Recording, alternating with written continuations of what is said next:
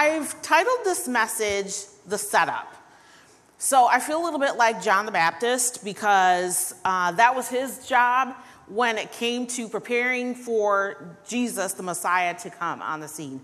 He was preaching the good news and baptizing and leading the way to directing people towards Christ. So I might be the hype man, I'm the setup, all of that for everybody else who's going to be preaching after me. Because what I'm going to be doing is talking about the beginning of the Sermon on the Mount and the end of the Sermon on the Mount. And I'm not touching anything in between. I'm just getting you ready with some foundational things so that we're all on the same page as the word continues for the weeks to come. Everybody following that? All right, excellent. So our passage today we've got 2 out of Matthew, so it's going to be the beginning and the end. But part of the setup that I need you to think about is this. So this next slide, how many of you have ever had a stress test before? Anybody had one? Mm-hmm. Okay, so if you've never had one, or you're like, stress test, what is that? Other than a test that I don't feel very prepared to take. So a stress test is where they get you all hooked up with a bunch of electrodes, they get you on a treadmill, and then they're checking to see the condition of your heart. Are there any issues like potential blockages? Is your pulse rate doing what it's supposed to? Are any rhythms irregular? All of those types of good things, all right? So this is what I feel the Sermon on the Mount, those 3 chapters, Matthew 5, 6, and 7, those are our stress test. For us to see through the Holy Spirit, are there any places where we've got heart blockage? Okay? So, we love the Beatitudes. Blessed are this person, blessed are that. Da-da-da-da, that's great. There might be a few other things in the Sermon on the Mount that we're like, oh yeah, I love that. But then there are others that we're like, la la la la la la la. I don't even, what? I didn't hear that. This doesn't apply to me, I don't think. Or we measure how much of it really applies to us. Well, my stuff's not really that bad. Or, I'm basically doing that. Okay, listen. God was never in favor of I'm basically. Imagine if during creation he was like, well, I basically made it so your body works. Come on. Okay? So, this is how the Sermon on the Mount, this is our setup. So we're going to have the opportunity to examine our hearts against the words of Jesus to see if we've maybe been taking things a little too lightly. Because remember, we as Christ followers are running a race. Running. Some of us like to, I'm going to fast walk it. And we think, I'm doing good. No, running. And we might need, maybe we're this. Ooh-wee. It's a lot. But, I'm moving. Hey, okay? But we're supposed to be running the race. Running the race. So maybe we've been taking things a little too lightly. Maybe we have stopped totally. Maybe we are having some challenges in some areas spiritually because there's heart blockage. Which, the longer the blockage goes on, that can do heart damage. Like heart attack. In your physical body, that's what happens. Heart attack. And it can be fatal. So we got to think about, am I going to ignore what's happening? All right? So we're going to turn in our Bibles to Matthew chapter 5. Matthew chapter 5, we're going to read verses 1 and 2. And it says, one day he saw the crowds gathering. Jesus went up on the mountainside and sat down. His disciples gathered around him, and he began to teach them. So that is how the Sermon on the Mount begins.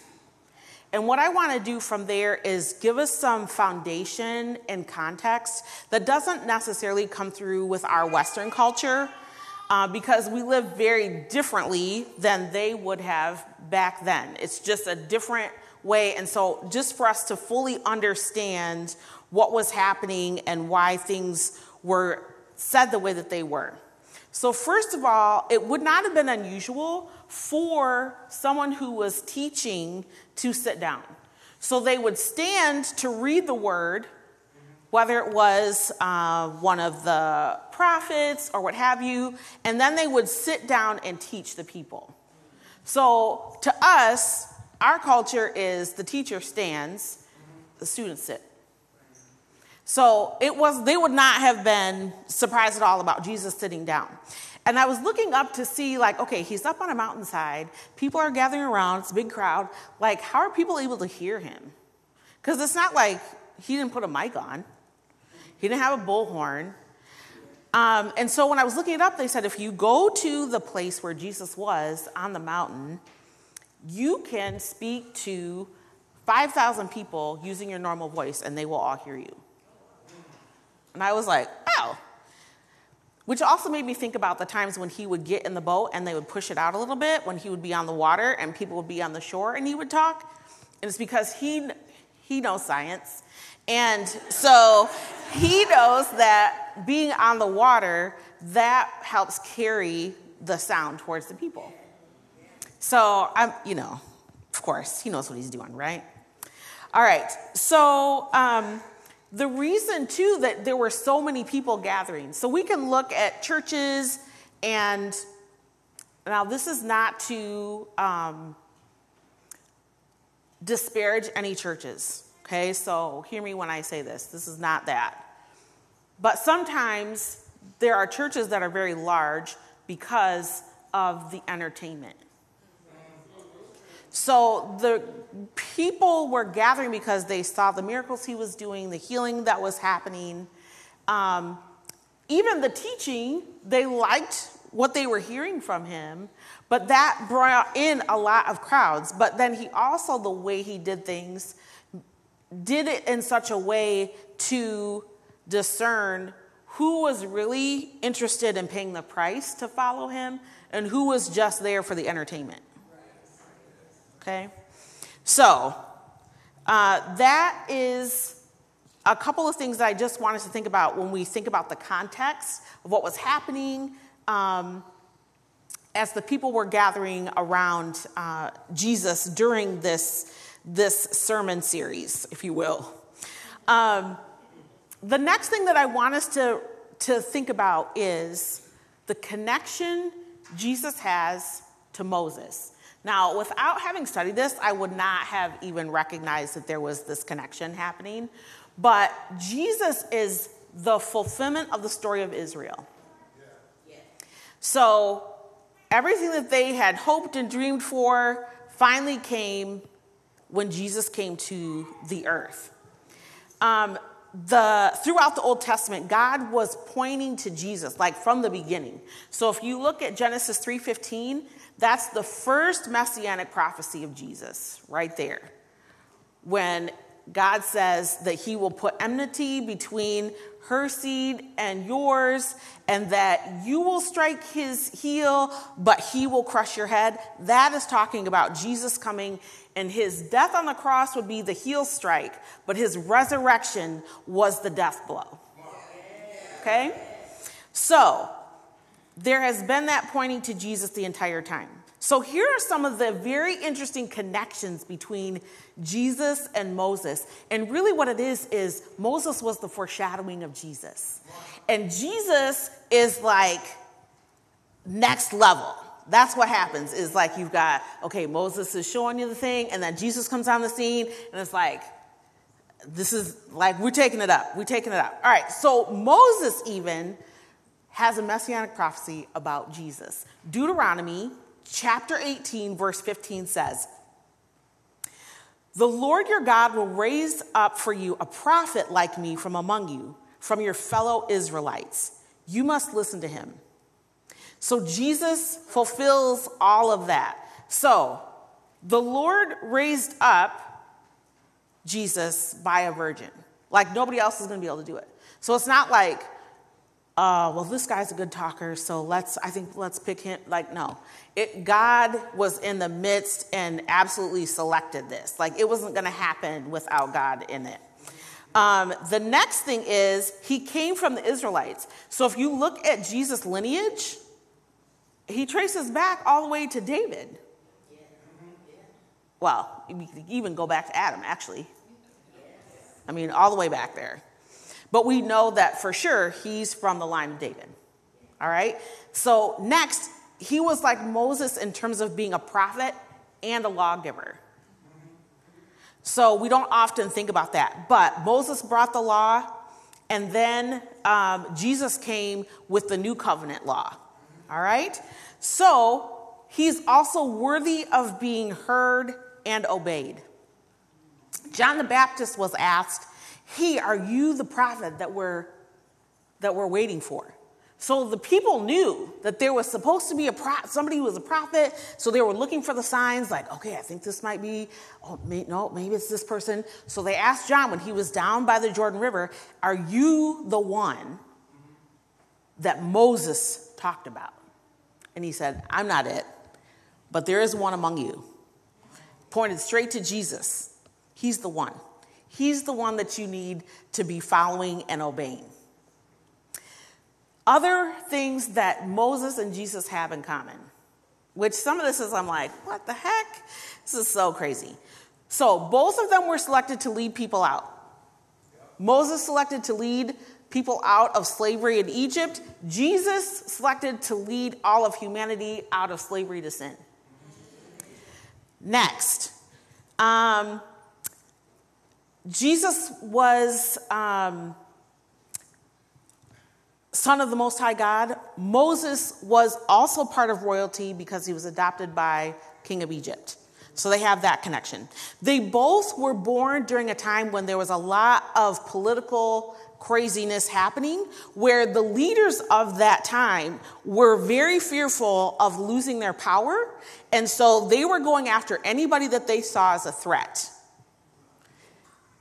God protected Moses in that wicker basket. And then the Pharaoh's daughter found him.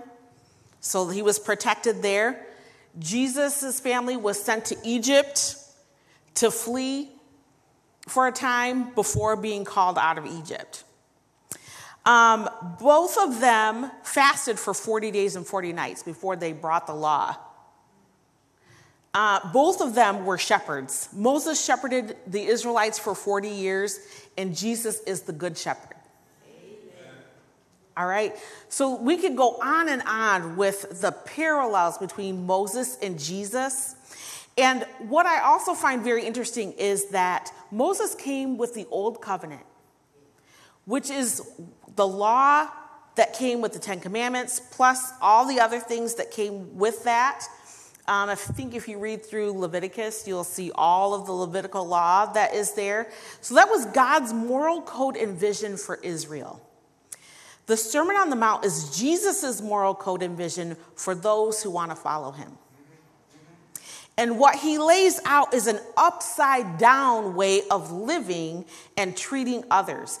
And God used Moses, like I said, to foreshadow the new covenant coming to fruition through Jesus. Jesus even says, I didn't come to abolish the law and the prophets. I actually came to accomplish it. So he isn't negating what was in the past. So I just thinking about those connections. The next thing I want us to think about is the bookend, which is the end. We're going to move to chapter 7 and the last two verses of chapter 7. So this is the third thing that I want us to think about, is that Jesus' style of teaching was very different than what the people were used to. So Matthew 7, verse 28. When Jesus had finished saying these things, the crowds were amazed at his teaching, for he taught with real authority, quite unlike their teachers of religious law. So typically how a lot of the leaders would teach is they would talk about Rabbi so-and-so, or having said this, or this particular rabbi said that, because they all were under someone to be trained up to do what they were doing.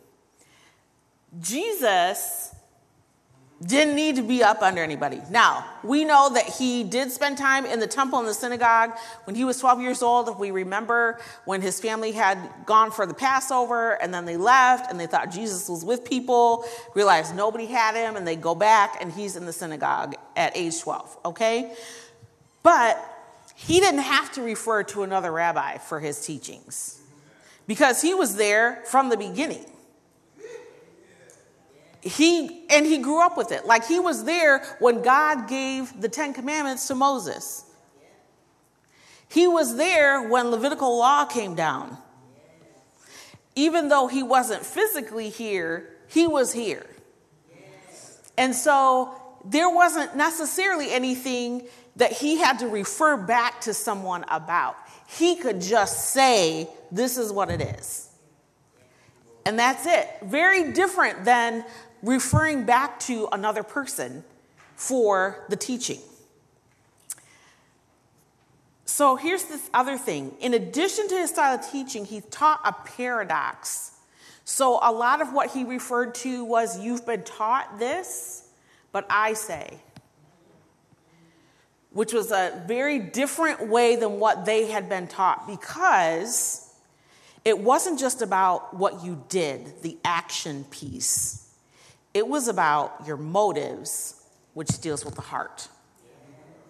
So very, very different things. So what Jesus is teaching us through the Sermon on the Mount is the love God had for all creation and his desire for a personal relationship with everyone. Jesus' moral code and ethics point toward the interconnectedness of our relationship with God, others, and ourselves that you're going to see in this puzzle piece. So you see God at the top. So our relationship with God, our relationship with those around us, and the relationship that others have with God, it's all connected together. And here's the other piece that we have to remember, is that he makes it clear that the law was about behavior modification, and not doing what was like on the list of the 10 Commandments. Okay? So this next slide, this. I didn't have the sound effect, but you all know. You hear it. You hear it. Yep, exactly. Okay? This is what the old covenant was. This is what you do, this is what you don't do. This is what you eat, this is what you don't eat. These are the people you can be with, these are not the people you can be with. Okay? But under grace, Jesus is talking about, this is the new kingdom. This is the new way that we're doing things. Because it's about heart. It's about what is happening there. It was about the fact that under the law, there had to be a daily sacrifice. Every single day. Like, I don't think, if you've never read through the Old Testament where they're talking about that, we hear about, sacrifice. We don't get that. Okay, because we don't live in an agricultural society, at least definitely not here in this part of Grand Rapids. We do not. So think about for a minute. Here's the altar. This place would have been filled with the various animals that needed to be sacrificed to cover the sins of the people, to cover the sins of the priests that were serving that day, because they had to purify themselves before they could begin serving, and that was every time. And then you had all of the various, whether it was for Thanksgiving, if there was a purification, all the things. There were so many. But there would be priests that was their sole job, was sacrifice after sacrifice after sacrifice after sacrifice. And we don't fully understand the magnitude of that every single day. And then Jesus comes, one sacrifice for all. One. Because otherwise, you and I would have had to come this morning with either our bulls, our goats, our pigeons, whatever it was, so that we could even be here.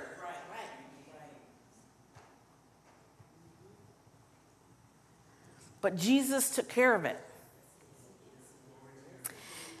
And the thing that Jesus is talking about in the Sermon on the Mount is the fact that he knows that if I can get your heart, the actions will change.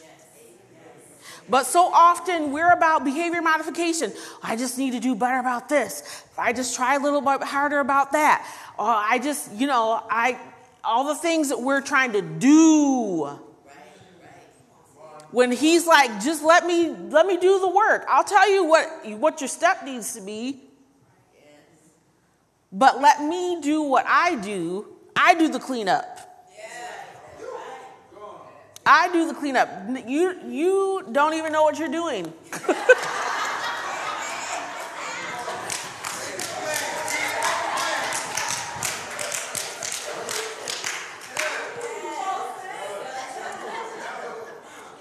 I mean, think about it. Think about the last time you made a decision, didn't check on God about it, but you thought, this is going to work out. And then,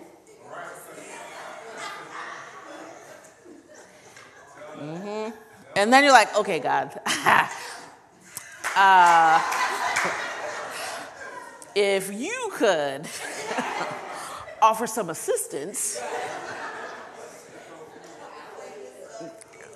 I mean, the number of times that I roll myself, I don't know if anybody else eye rolls themselves with what they're doing. But the number of times that I have eye rolled myself about decisions that I made, and I'm thinking, I don't know how God isn't eye rolling me because I'm definitely doing it. If he's doing it, I don't blame him because I'm already like, yeah, I know, yeah, that was a bad move. That was bad. So as we think about grace this morning, I want us to think about what's going to happen in the next 6 weeks. Because I counted up to see how many messages there were after me. So I want us to think about how we're going to engage with this sermon series. All right? So this is not here's what I don't want. I don't want people to leave church each week and think, that was some interesting stuff I learned. Or, wow, I've never heard that perspective. And then go about their way and there's no change. That's not what I'm interested in. And I hope you are not either. But that's my prayer for all of us, is that when we come here on Sunday, it's so that we are encouraged, we hear the word, and we are open to the Holy Spirit saying, this is where I need some change from you, or some growth from you, or I need you to add this, or I need you to take this away. And we're like, yes, Lord. Now, we might be like, can I slowly, I don't really, trying to get it, I don't know that I'm really wanting to do. He's patient, but the intensity of the attention getting does ramp up, just letting you know. Just letting you know. So you can take as long as you want to, but if you have kids, when they're taking too long to try to do something, and you're like, let me tell you one more again.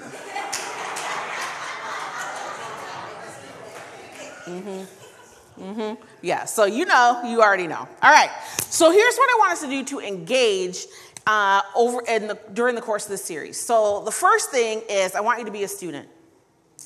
So you see this group of kids, they usually are, they're all about story time and listening and interacting and all of that. So I want us to be students. So each person who's going to speak a portion of the Red Letter series and bring the word to us, I want us to be ready to listen and sit and interact, whatever that may look like, okay? We're just going to sit at the feet of Jesus. Like, if you remember the story of Mary and Martha. Mary sat at the feet of Jesus. Martha was all, oh my word, we got to get stuff ready. How come she's not helping? Jesus, tell her.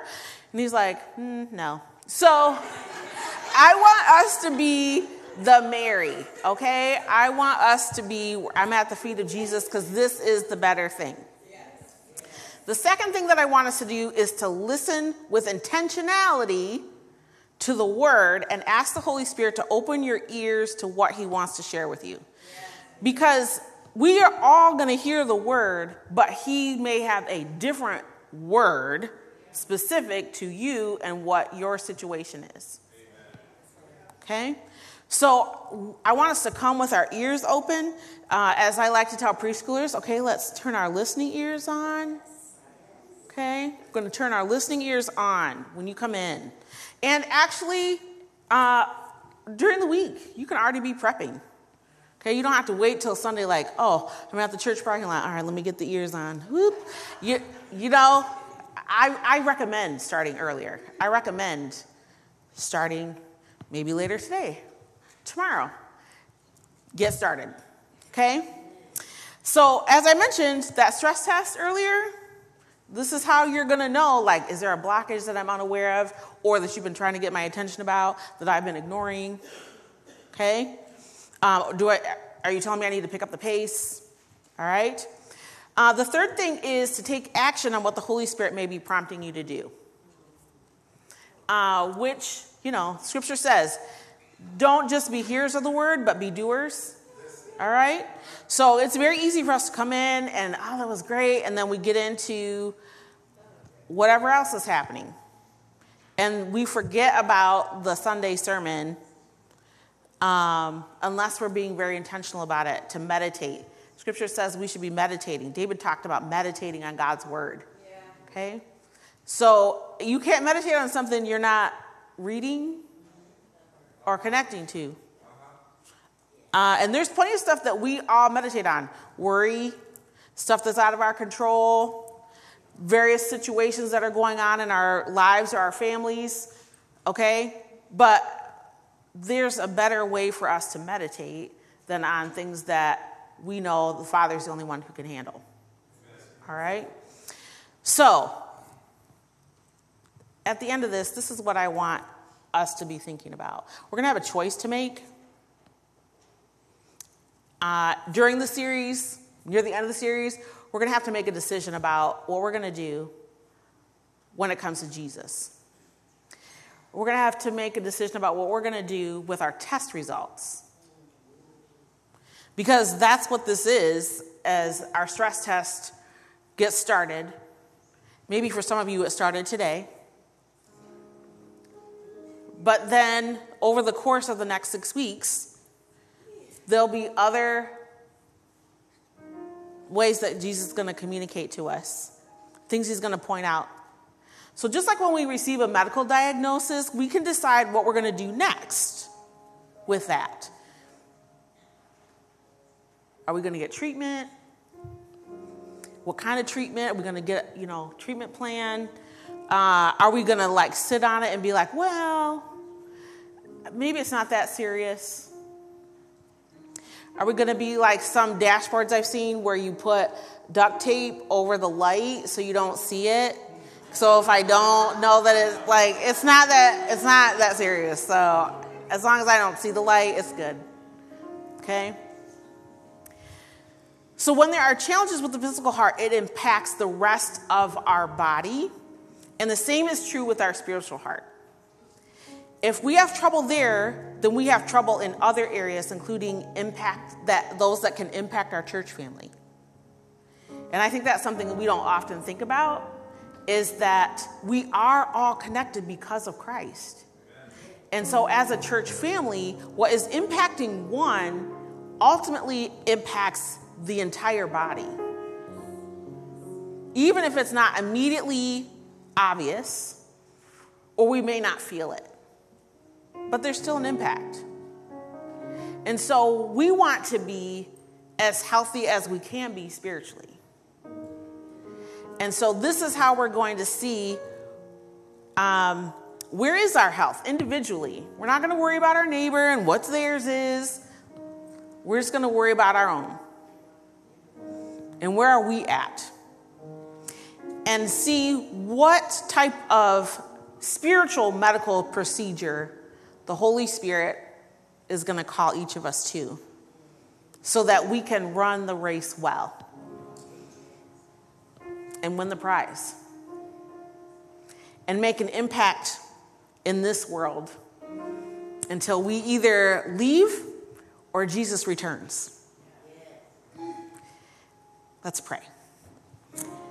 Heavenly Father,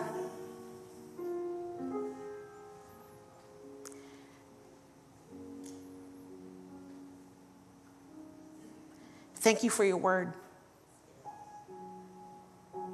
Thank you for how you speak to us through it, so that we can understand the character of who you are, that we can understand your voice, we can hear it and know when something is of you and when something is not.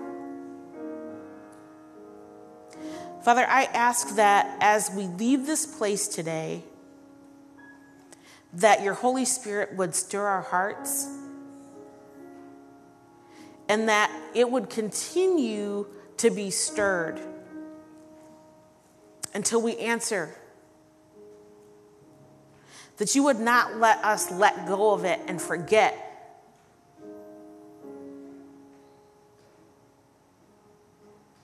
Because you desire an intimate relationship with us. You know everything about us. There isn't anything hidden from you.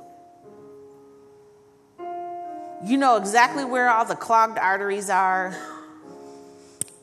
You know where something's starting to get off a little bit. And you desire to give us healing. So that the things that you have ordained for us to do here on this earth, to bring forth your kingdom, we can do those.